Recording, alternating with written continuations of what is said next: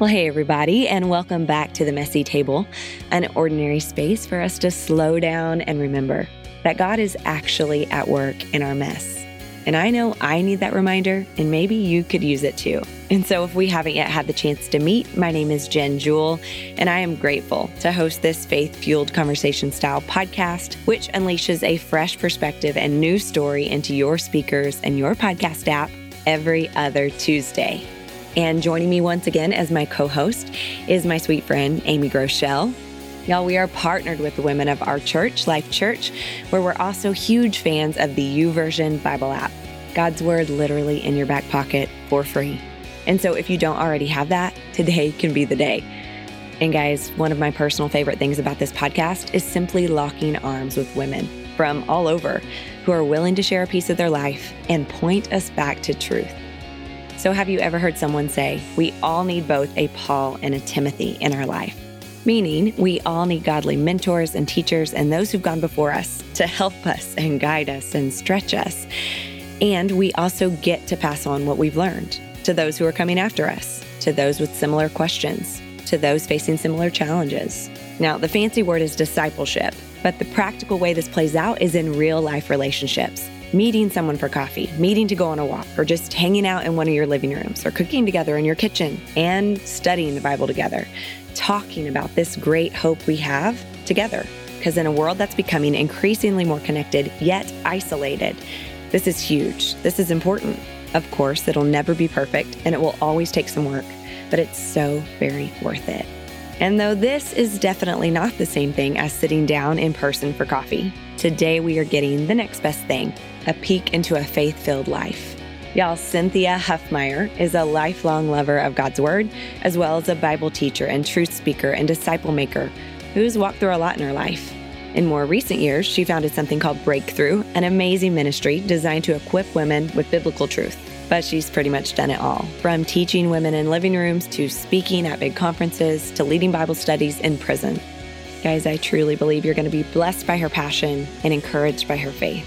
So grab your coffee, pull up a chair, and join Amy and me for a chat with Cynthia. Amy and I have been eagerly awaiting this conversation. So Cynthia, welcome to the Messy Table. Thank you. Yes. So glad to be here. We are excited. We've been expectant, praying, and for the listeners of this podcast, you don't want to miss it. Go to the very end. You're going to be so blessed because Cynthia, I've known her now for a good number of years. I have no idea how long, but I knew her before she knew me just by reputation as really a renowned Bible teacher with an incredible testimony of what God's done in your life. And then knowing you personally, Cynthia, has been a delight. Thank you. She's a legend. We want our listeners to know just how special their sister in Christ is. So tell the listeners about just the highlights of who you are in your life. All right. Born and raised in Tulsa, met my husband in high school, fell in love. We married after he graduated from college. I was not quite finished. He went to medical school. He's a podiatrist, foot doctor. And we moved, I think, 9 times in 8 years and had 2 little boys that now are really, one's just getting ready to turn 50 and the other is 52, which is so shocking when people say, how old are your children?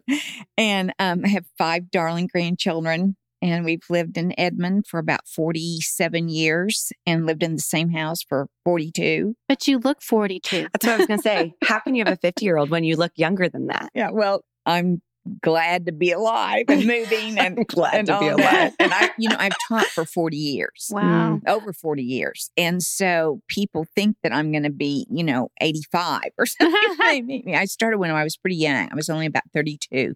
My boys I had when I was 22 and 24. So whenever they got up and got in school, that's when the Lord really called me to start teaching after they were gone during the day. So I had my days free to do whatever I wanted to. And that was teach the word, really. So that's what I've been doing. So eventually you started a ministry called Breakthrough. When was that? How long ago? That was relatively recently. It's probably been about 5 years now, a little over 5 years.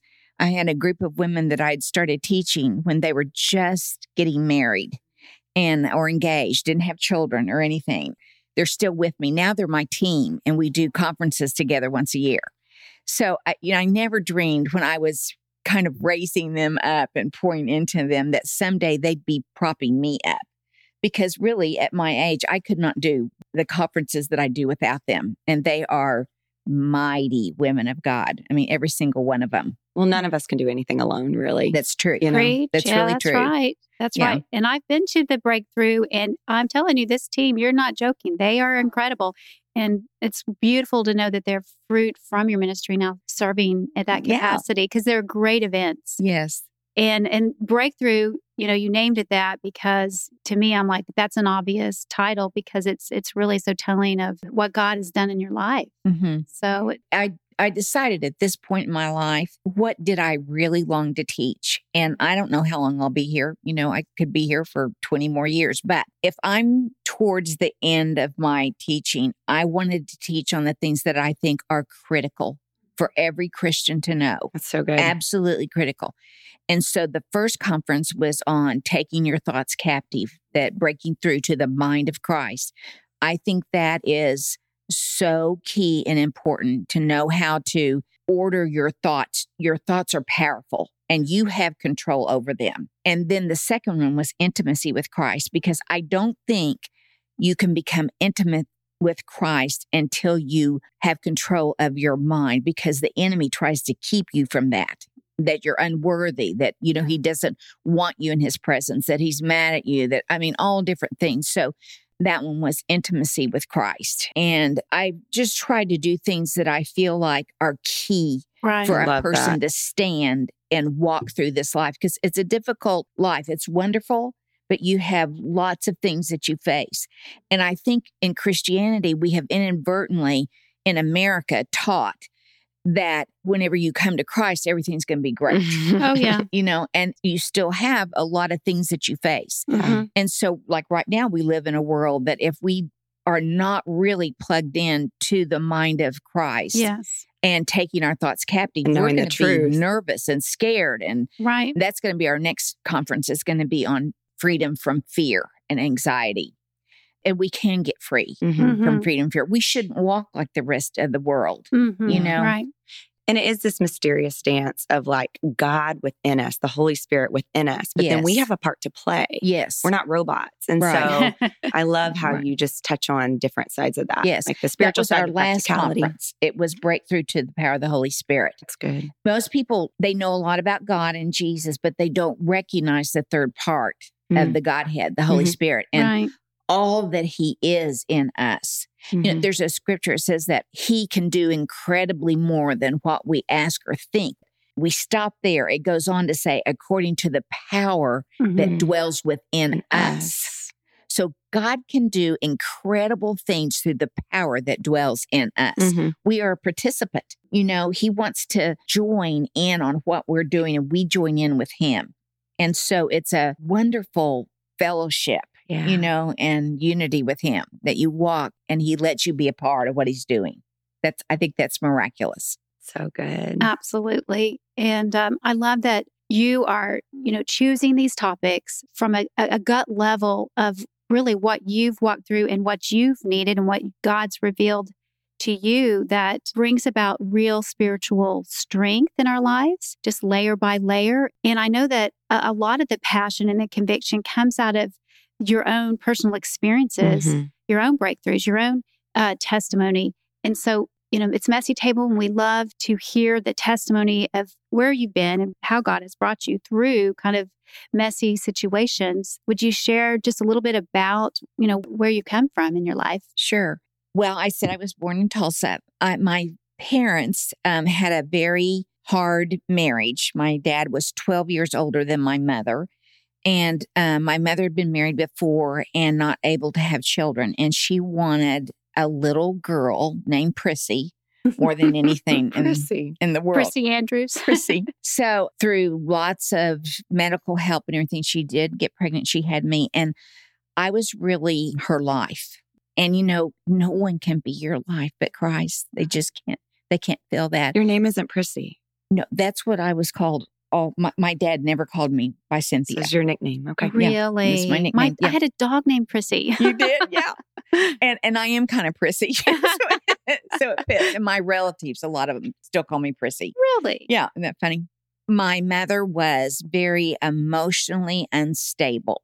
And as I grew older, she became very abusive. And I think because she loved me the most, she took out her abuse and anger on me the most. And she was a hairstylist. And one day she had cut my hair and given me a permanent. And I didn't like it. I was crying. It was too short. It was too frizzy, typical kid. And so that hurt her feelings. See, that I didn't like what she had done. And if you hurt her feelings, she was so broken inside that the way she would handle it was just rage. And so she grabbed me and put my head underwater for what seemed like a long time. And finally, she let me up, and then she just threw me across the room, and she said, "There, you go fix it yourself. You're nothing but a devil." I was 7, and I ran outside, and you believe what your parents say about you. So I just cried up to the Lord. There was a lot of God talk in my house, but I knew no one believed it. Isn't that interesting? Even as a child, because I knew that if they believed what they were telling me, they wouldn't be so messed up. And they were just messed up. Was it like legalistic? Like, okay, we'll go to church, or No, we didn't go to church at all. Okay. My mom had been raised really with a cult. But they kind of said they believed in God. Yes, they talked about God a lot. Professing Christian or just God? God, Okay. mainly God. And my dad came from a very wonderful relational home. And my grandmother, I have been told that she had a photographic memory, and the preacher would come by every Saturday night before he would preach and go over his message with her. How was it? Aww. And I think that's the generational blessing that's been passed down to me, because I have such a hunger for the word. I feel like really after studying it and teaching it for so many years, I feel like I've just scratched the surface. Yes. I mean, just barely scratched the Right. surface. Mm-hmm. Yeah. So anyway, back to my story. So I ran outside and I just looked up to heaven, cried out to God. And I said, "God, is that true? Am I a devil?" And I really didn't know what he would answer me. I waited to listen to him. And in a very clear voice in my ear, in my mind, he said, "No, you're not a devil. You are mine. And I love you. And your mommy loves you. She's just very sick." He said, "A normal mommy wouldn't treat her little girl that way." So think of what he gave me in those words. First of all, a foundation that he loved me. I knew I was loved. And I knew the things that my mother said to me were not true, that they were coming from her own hurt and her own brokenness. So there was a part of my mother that was wonderful. And as I got older, she was in bed. She took a lot of pills, lots of drugs. That's how doctors treated depression in those days. So she was unconscious really so much of the time in bed. And she smoked 5 packages of cigarettes a day. So my house was dark and it was always filled with smoke. And it was just, you could feel the oppression, when you walked in. So the way I came out of that was I didn't know the Bible. My mother had given me the book, The Prophet by Kahlil Gibran, and I would read it and read it and read it. And one of my favorite parts was on suffering. And it said, "The deeper sorrow carves into your being, the more joy you can contain." Wow. How old were you at this point? I was in 9th grade. Okay. And that's how pain feels, real hurt. It's like it is carving something in your heart. You feel it physically. Right. And whenever I would feel that deep pain physically, I would rejoice because I would think of the capacity I was going to have for joy. Wow. That one day, all of that was going to be filled up with joy. I think it was the Lord's gift that he brought my husband into my life. I was 14. I turned 15 that summer. He turned 17 that summer. And to this day, we've been married 54 years. I don't know anyone that is like him. He is, every day he wakes up happy. Every single day. He never is in a bad mood. He is just precious. And the Lord's given me a taste of his love through my husband, because my husband loves me so unconditionally. And I'd never been loved like that. Beautiful. So when we got married, I just really thought that I'd done gone to heaven with somebody. So that's kind of where I came from. And I came out of it whole from listening to the Lord and what he would say to me. And then whenever I started going to a church, this was after my husband was in school, finished his residency. I'd never had a car. And he always was on call or at the hospital on Sundays. And we started going to a church here in Edmond, and I heard the word preached for the first time. And it was like I had the Spirit in me, but I didn't have the word. Mm-hmm. And when the Spirit of God and the Word of God combine, it's like an explosion inside of you. So good. Yeah. And so many things that the Lord had taught me in my spirit, I then read with my eyes. Beautiful. And it was just amazing, really amazing. So he says in Psalm 107, verse 20, I send my word and heal you and deliver you out of all of your destructions. And that word destructions means rescued from the grave. Wow. And so when you read God's word and you hear it, but you take it into your spirit, you know it's yours. You know he wrote that for you.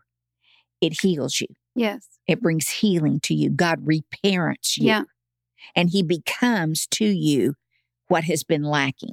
And if you don't receive that from him, you will search for it in other people. You will search for it in a job, your children, your success, your money, because we're created with that need to find him. And if we don't find him, we'll try to fill it with other things that are just temporary. Mm-hmm.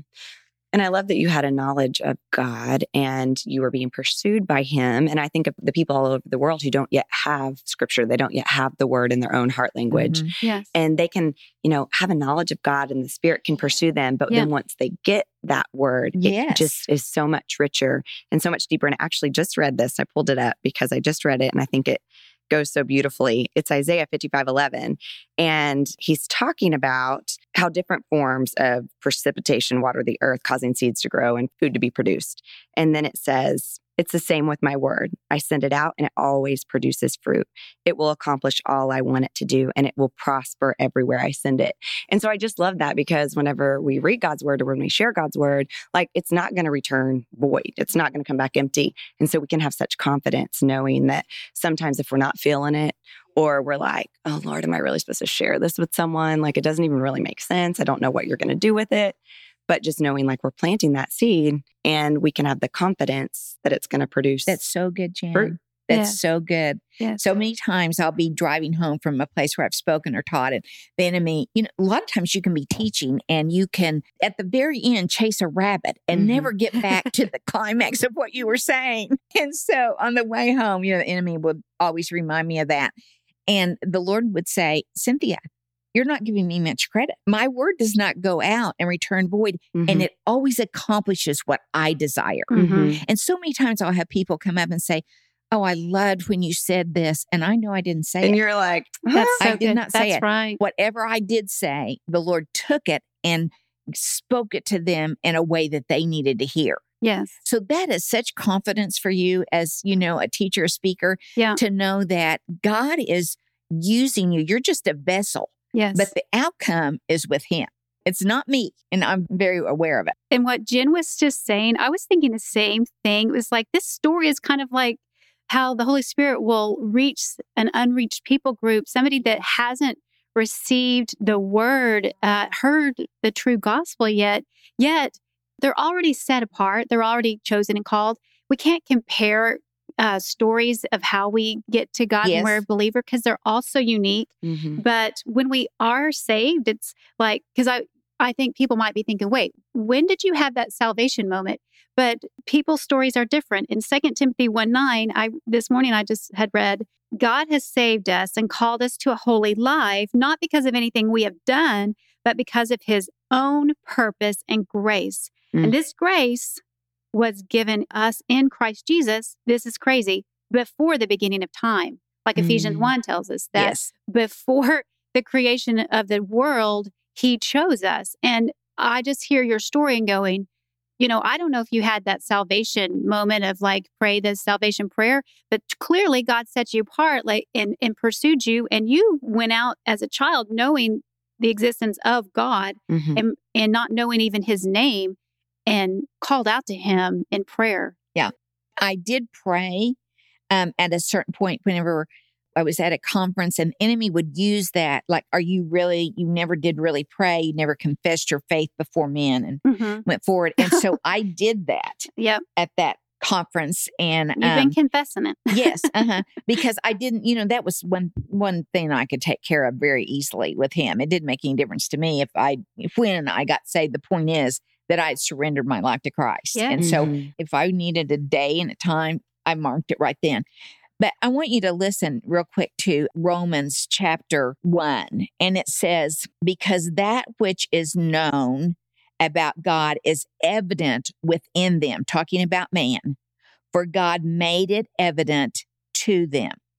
For since the creation of the world, his invisible attributes, his eternal power and divine nature has been clearly seen, being understood through what has been made, so that all are without excuse. So really what God's saying is that when he created us, he put inside of each man, he wove that knowledge that there was something more, that longing to know him. And then he put it in creation, that his invisible attributes are visible in nature. You look at the ocean, you look at the mountain, you look at a sunset, you look at a storm, you look at everything about creation bears witness of God and who he is. So any person that is looking and quits trying to tell God who he is, but says, God, show me who you are, Jesus will always be revealed to them. They go into the darkest places in the world, most remote, and they find that people know about Jesus. Or people have had dreams. Yes. It's amazing. Oh, in the Muslim world, it is amazing the dreams that they have. It is unbelievable. And so we're without excuse because he made that knowledge of himself inside of each person and that we would long to know him. And then he put it in creation. It makes me think last night when I was tucking my son into bed, he's 10, he was asking me, okay, so who created God? And we were having that conversation. Yes. Love that. And so at the end of the conversation, I said, or, another option is we're just random accidents floating around in space. And he was like, well, Mom, that doesn't make sense. If there wasn't a God, we wouldn't even be here. And I was like, well, you're right. Exactly. You're right. Yes, So, I've known a scientist for a long time that put the Bible in the computer years ago before people even had computers. But he said, I cannot convince you, I cannot prove that God wrote the Bible, but I can prove to you that man did not. Man did not write it. So Through good. all the verses, the way they're laid out, all of it, when you put it into the computer, it doesn't compute. even prophecies and like the statistics wise, as far as like those predictions would actually come to be, it doesn't even make He said sense. it takes more faith to believe evolution than it does creation. Absolutely. And you're really right. And then he would take different truths of science and show you how it originated in the Bible, like how everything, thermodynamics says that everything is created and it disintegrates. It gets older. You look at a car, it starts out new and it gets, well, to believe creation, you have to throw out that main testament of science. Because in evolution, it says that man started here and he kept evolving to something higher.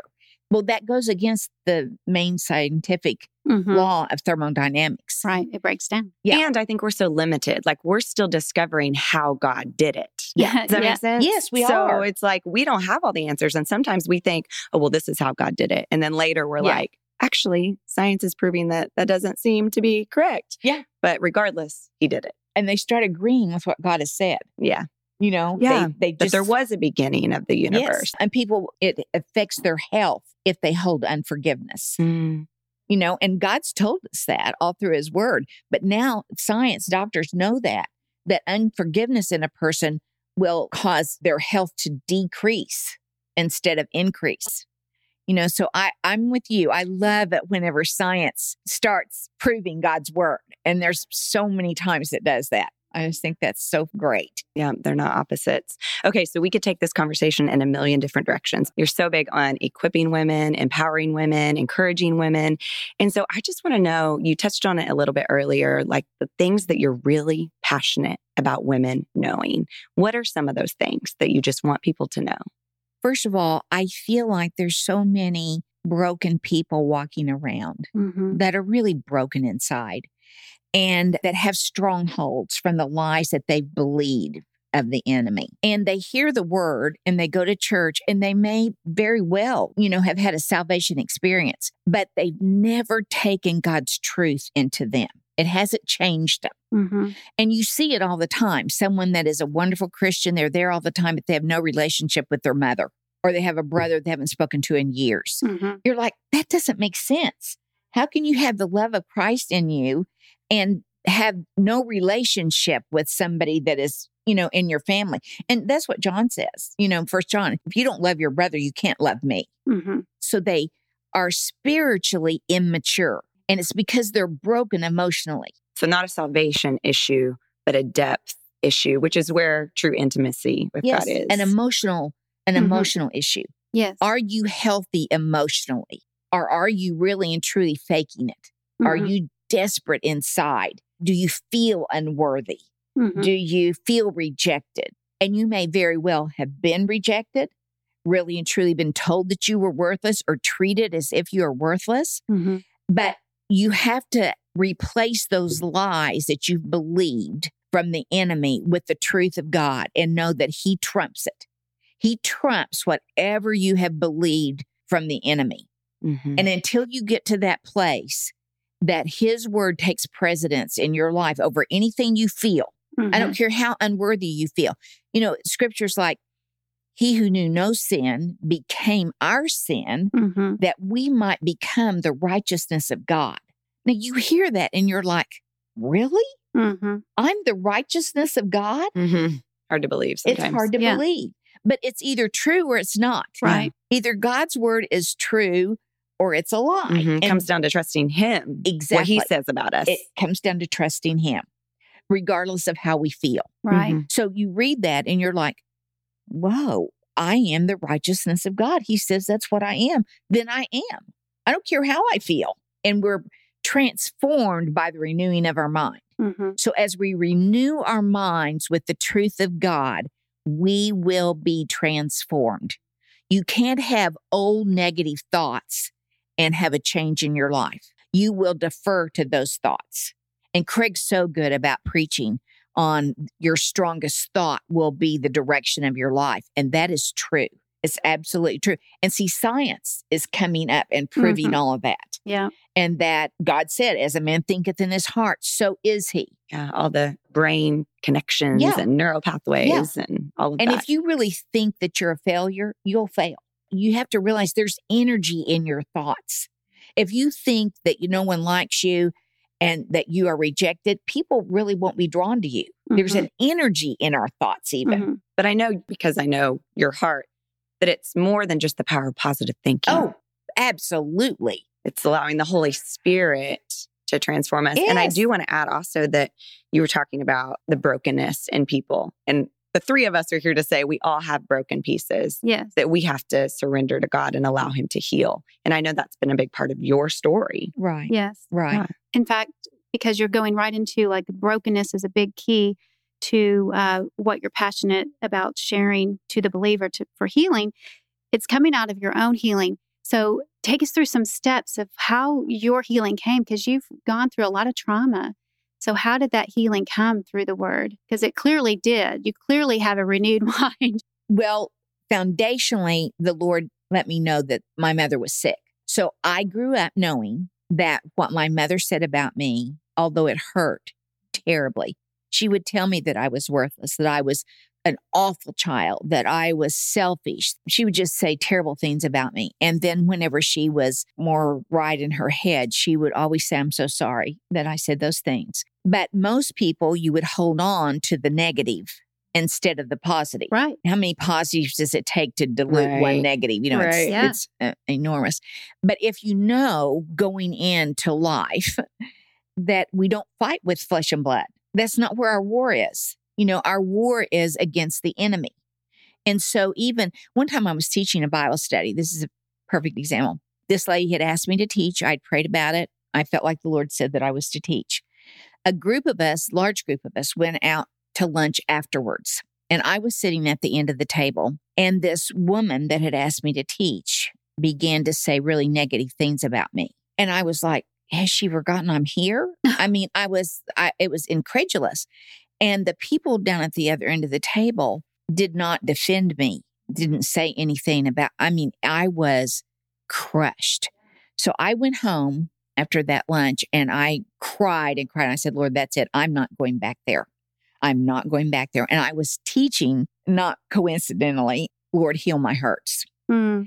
So the Lord let me just wail and carry on. And then he said in my mind, he said, Cynthia, who are you teaching this Bible study for? You, Lord. I said, that's right. And he said, I haven't asked you to stop. And he said, you're right. She doesn't like you. And he said, but she loves me. And I love you. And if you will stay and teach this course, she's going to see your heart and she's going to change and love you. But if you leave, that's not going to happen. And so that was so interesting, that the Lord said, he'd let me know. It wasn't my imagination. She really didn't like me. It was pretty clear. The things she would say and do were just awful. But I stayed and I taught for the Lord. And that did happen. She really saw that she had misjudged me. She saw my heart and just profusely asked me to forgive her, apologized for years. And finally, I wrote her a letter and I said, you are totally free. I want you to know that I completely forgive you. I have no unforgiveness at all. And you need to forgive yourself over this. It's finished. It's at the cross. Every single one of us are going to have people come against us. And if we crumble each time and we don't look for what God's saying to us in it, then it's going to defeat us. Yeah. But he has a thought on things. And you did the hard thing. You had the courage to stay and to stick it out and to, see what God would do. Yeah. And I had to trust him. I had to just trust that he would do that. Not everybody's going to like you. And the Lord said, be suspicious when everybody loves you. I mean, if they hated me, they're going to hate you. Yeah. So true. And so if we don't have a few people that hate us, that we've been too lukewarm. Amen. I don't want you to stop, but I just am having like a little party, singing and dancing right here, listening to you because this right here, listeners, I hope that you are like right here in this moment, hearing from the Holy Spirit, because man, I've seen so much hurt, Christians hurting Christians, whether it's intentional or, unintentional, where we quit on people. And that is not the Spirit of God working through us when we quit on a relationship or we quit on our ministry because we get discouraged. And what you're saying right here, anybody who is thinking about that or has done that, there's always a chance to redeem and restore as far as it depends on us, right? We're going to live at peace with people as truth tellers. But as Christ has loved us, we need to go love, and we need to love especially the people that were the friend that became sort of the enemy, and lean into them all the more and say, I'm going to be the one that loves the most because Christ has loved me the most. And so I just don't want us to move on until somebody grabs hold of this and takes some steps of obedience to say, no, Christ lives in me. That means love lives in me. And I'm not going to quit on a relationship. I'm not going to quit because somebody was mean, somebody close to me hurt me. They said something. I'm so for us to be unified. Jesus prayed that we'd be one. So how can we be one if we just keep getting offended? Right. We can't be. A house divided cannot stand. That's right. I know we know it, but sometimes I think when things get hard, we're like, well, maybe this is wrong. And that's just not the case. Sometimes when things get hard, we need to step into it. Like you're not saying ignore it. Sometimes we need to have those difficult conversations or we need to press in and say, this really bothered me and work through forgiveness. Or just be wrong. Just like the scripture said, just sometimes be wronged. Yeah. And ask the Lord to speak to you. Yes. He will speak to you through his word. Yeah. He really will. If you will say, Holy Spirit, will you please speak to me? Give me direction.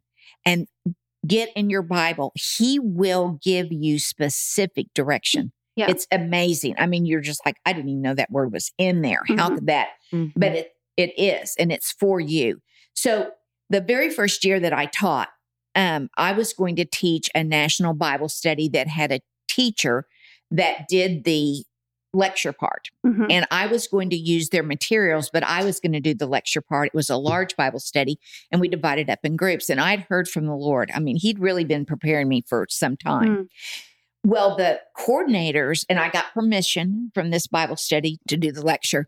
The coordinators of this Bible study called me and absolutely chewed me out. Who did I think I was? I think I was a better teacher than this woman who was unbelievable, that I would ever presume to teach the Bible study instead of her. And I said to them, I'm not saying I'm a better teacher. She is absolutely who I aspire to teach like, but I know that the Lord's told me to teach. So therefore, I'm going to be the best teacher for this group that they could have because he's called me to do it. So I'm not doing it because I think I'm better than anyone. I'm only doing it because God's called me to do it. And I'm confident of that. So it didn't deter me. Right. And it could have. It could have made me think, oh my gosh, am I supposed to be teaching? And you're not wanted. Yes. Yeah. Yes. But see, I've heard from the Lord. Right. So that if I hear from the Lord, I make sure I do before I make major decisions, then I'm not swayed. You can't get me off of it. I've heard from him. And no matter what you say, his word takes precedence. And he corrects me. Sometimes I'll ask him, Lord, what about this? What happened? And he will correct me. And see, the thing of it is, he gives us a guilt that leads to life, not death. Not condemnation. Yes. The enemy pounds at our head. He just pounds at our head. Conviction pierces our heart. And it lifts us up to what truth is. So we can go to the Lord confidently and be honest with him. He sees it anyway. Yeah. And confess it to him. And he will forgive us and then cleanse us and bring us to the place that we're to be. So we don't have to fear when we know we've done something wrong. We have a tendency to shrink back, that we don't want to go before the Lord. We feel too guilty to do that or not worthy to do it. Well, when we know his word that says, come boldly into the throne room of grace, well, you will receive help and mercy in a time of need. So when we know that, even if we don't feel like we should, we can press in and go through and say, Lord, I am so sorry. Please forgive me. And he does forgive us. And then he brings us up to who we really are in him. So say someone's listening right now, and I'm sure that someone is, who really has been hurt in a very complicated, specific situation. She's like, I don't want to still feel hurt, but I just, it's gut-wrenching. Right. What would you say to her about where she should start? I think the first place you start is contemplating God's love for you and what Jesus did on the cross. That when you realize the sacrifice that was made for you, the grace that you have received, it makes it very hard to hold on to bitterness. Because God says you forgive just as you have been forgiven. So many people know in their minds, again, that they've been forgiven, but they've never fully received his grace or his adoption of them. He said, I didn't pour out a spirit of fear on you, leading you to slavery. I poured out a spirit of adoption on you, whereby you cry out, Abba, Father.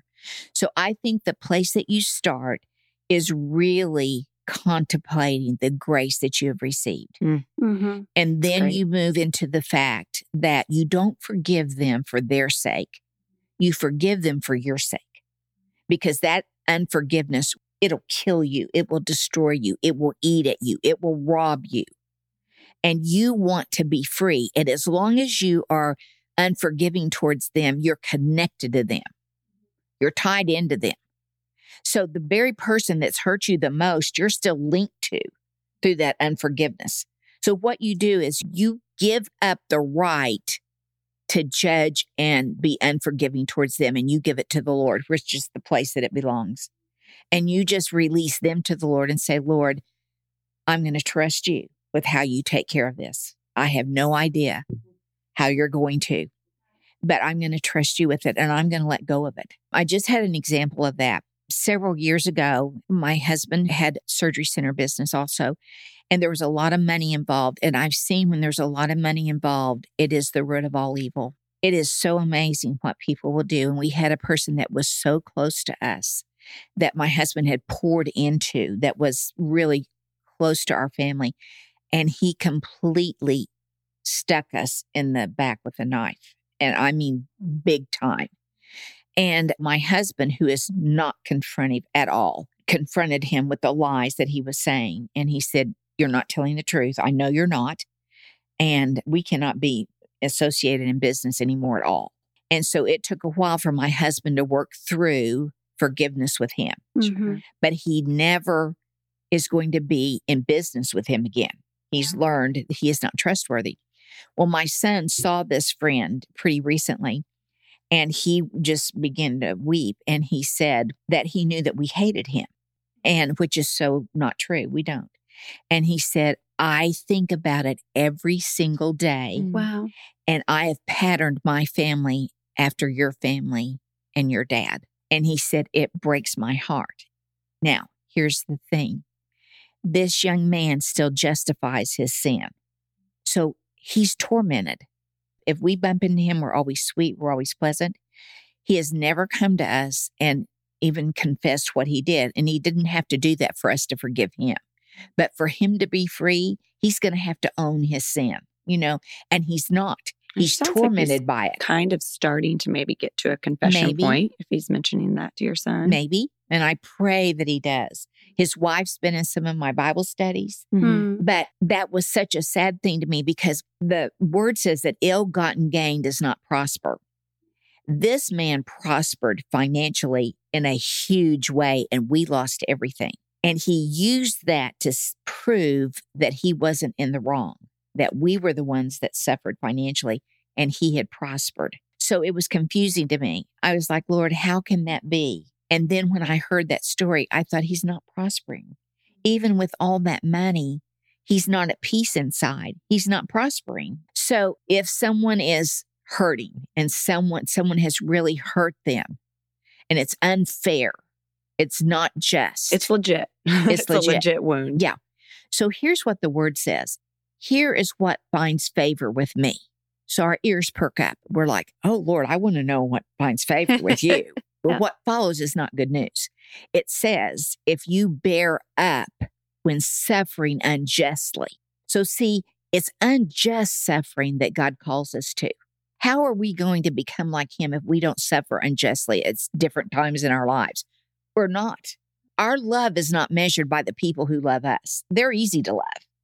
Our love is measured by the people that hurt us, that betray us, that damage us, reject us. That's when our love is measured. It's a good reminder because it's so hard. Yes. It is hard. Cynthia, you are not living as a victim. What? No. Like, you have a lot of victimization in your life. Why are you not a victim? Because I'm in Christ and I feel completely secure, completely loved, completely safe. I'm not trying to prove my worth all the time. It's proven. It was proven at the cross. And I have taken that in. I believe that with every fiber that is in me. And going through that hard time when we lost everything, it was a pretty public thing. And I've had people come back and say to me, "I admire you more and I learned more from you by watching you go through that." And I was just trying to survive. I mean, I was hanging on by a thread. In the moment, you weren't thinking like, how can I be an example? Right. You're just In the moment, I was just, "Lord, help me get through this day." And this is what's so interesting. I had stopped teaching for 2 years before this all happened. And I was just mystified why the Lord would tell me to stop. And I taught for 25 years in this one setting, and he said, "It's complete. And I don't want you to teach next year." And you just felt this really strongly. Oh, yeah. And I got a word from him in the Bible. He gave me a word. So when this all happened, it was so public, I couldn't have been teaching. I was too broken to teach.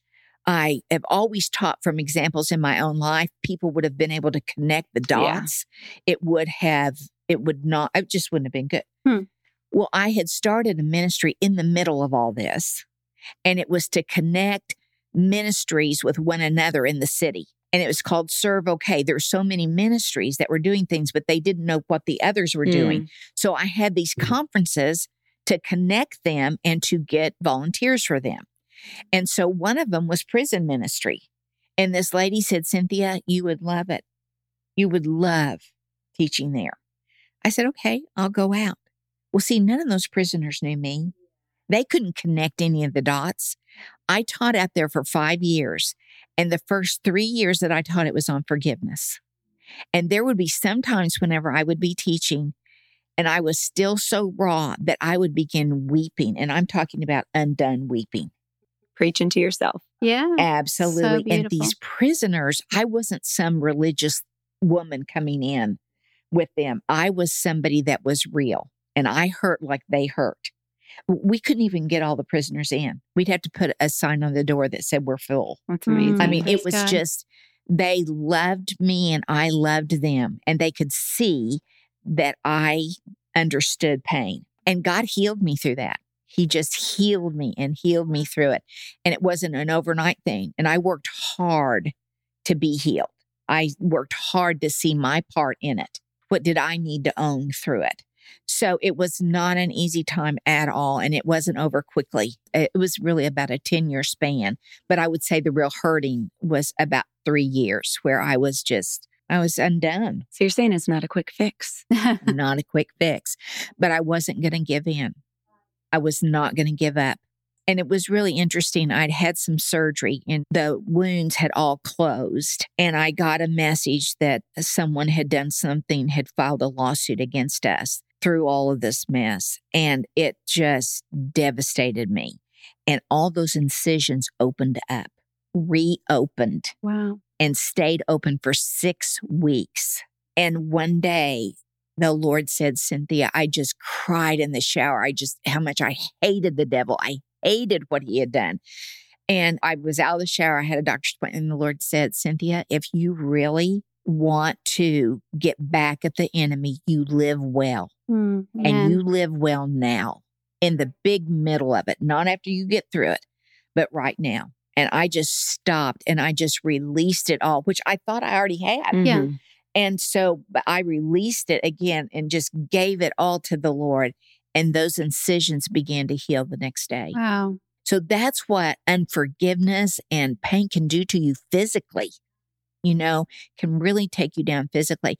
That was a very good lesson for me, that to harbor that, to keep that in me, kept me from literally healing the wounds. Yeah. Literally. Something that strikes me throughout everything that you've been sharing, and I think it just is probably a standout to everybody. I'm stating the obvious, but you're just a child of God who is abiding, connected. You're clinging throughout the highs and lows in your life, seeking and clinging and abiding to the vine, to your Savior. And that is keeping you from falling into a continual pit of despair or feeling like a victim because of who you are in Christ, that He keeps lifting you up. And so I just would love for you to speak into that to those that are listening about kind of your spiritual walk, how you've stayed so rooted, because it seems like it's just a natural part of your life. And so it might be hard for you to pinpoint, but we'd love for everybody to have this type of relationship with the Lord. And so give us a peek into what your relationship is like. The word says, taste and see that I'm good. And I have really tasted Him. Yeah. And I know He's good. And there's no substitute for Him. Absolutely no one. I don't care how. My husband is just such a huge gift to me. And the Lord asked me about 5 months into my marriage, was I going to substitute my husband for him? Because he loved me so well. And I could have done that. And I said, no, Lord, I won't do that. But you've got to promise me that you'll give me the grace if anything ever happens to him. I would go everywhere with him. I couldn't stand for him to be out of my sight. And he said, I've promised you that. See, at that time, I wasn't in the Word where I knew. He said, my grace is sufficient for whatever you face. But he said to me, my grace will be sufficient for you. So I released my husband to the Lord, completely released him to the Lord, or I would have lived a fearful life that something was going to happen to him. That I think we have to release our children to the Lord. And the way we do it is that we know that the Lord loves them more than we love them. And when you know that, it's not just head knowledge, but you really know that, you can release your loved ones to Him. He wants to see them do well better than you do. I would say the secret to my relationship with the Lord is that I know that He loves me. that he's crazy about me. Yes, amen. That he spins around wildly in delight over me. I believe that. He says, you are precious in my sight. You are honored, and I love you.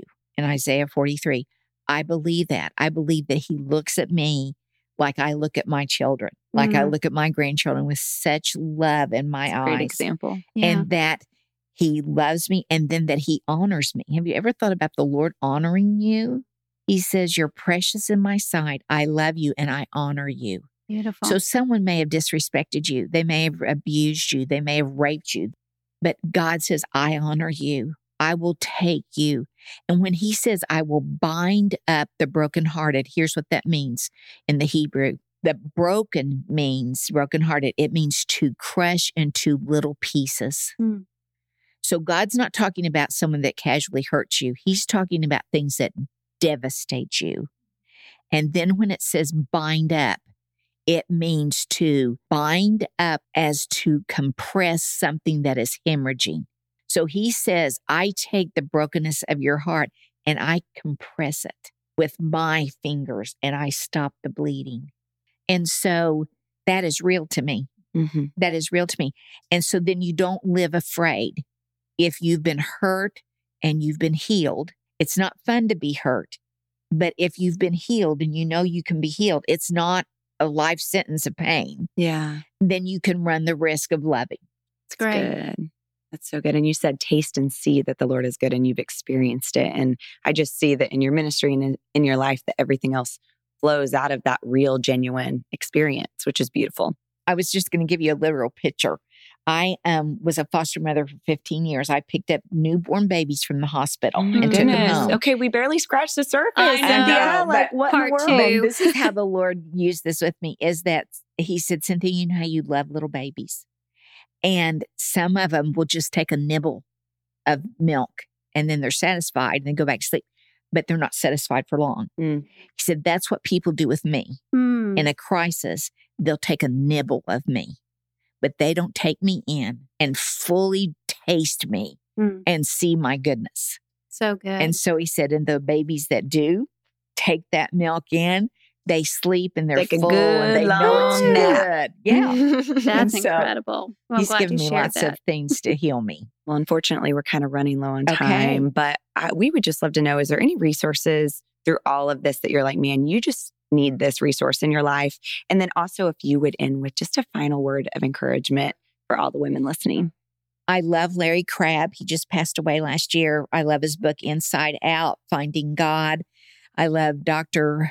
James Richards, which is How to Stop the Pain. And really, the main source is the Bible, God's Word. It speaks to every single situation of your life if you will give him a chance. And so I would say, if you're just starting out, pray before you pick up that word, and then just begin reading in the Psalms or in John or wherever, and he will speak to you directly.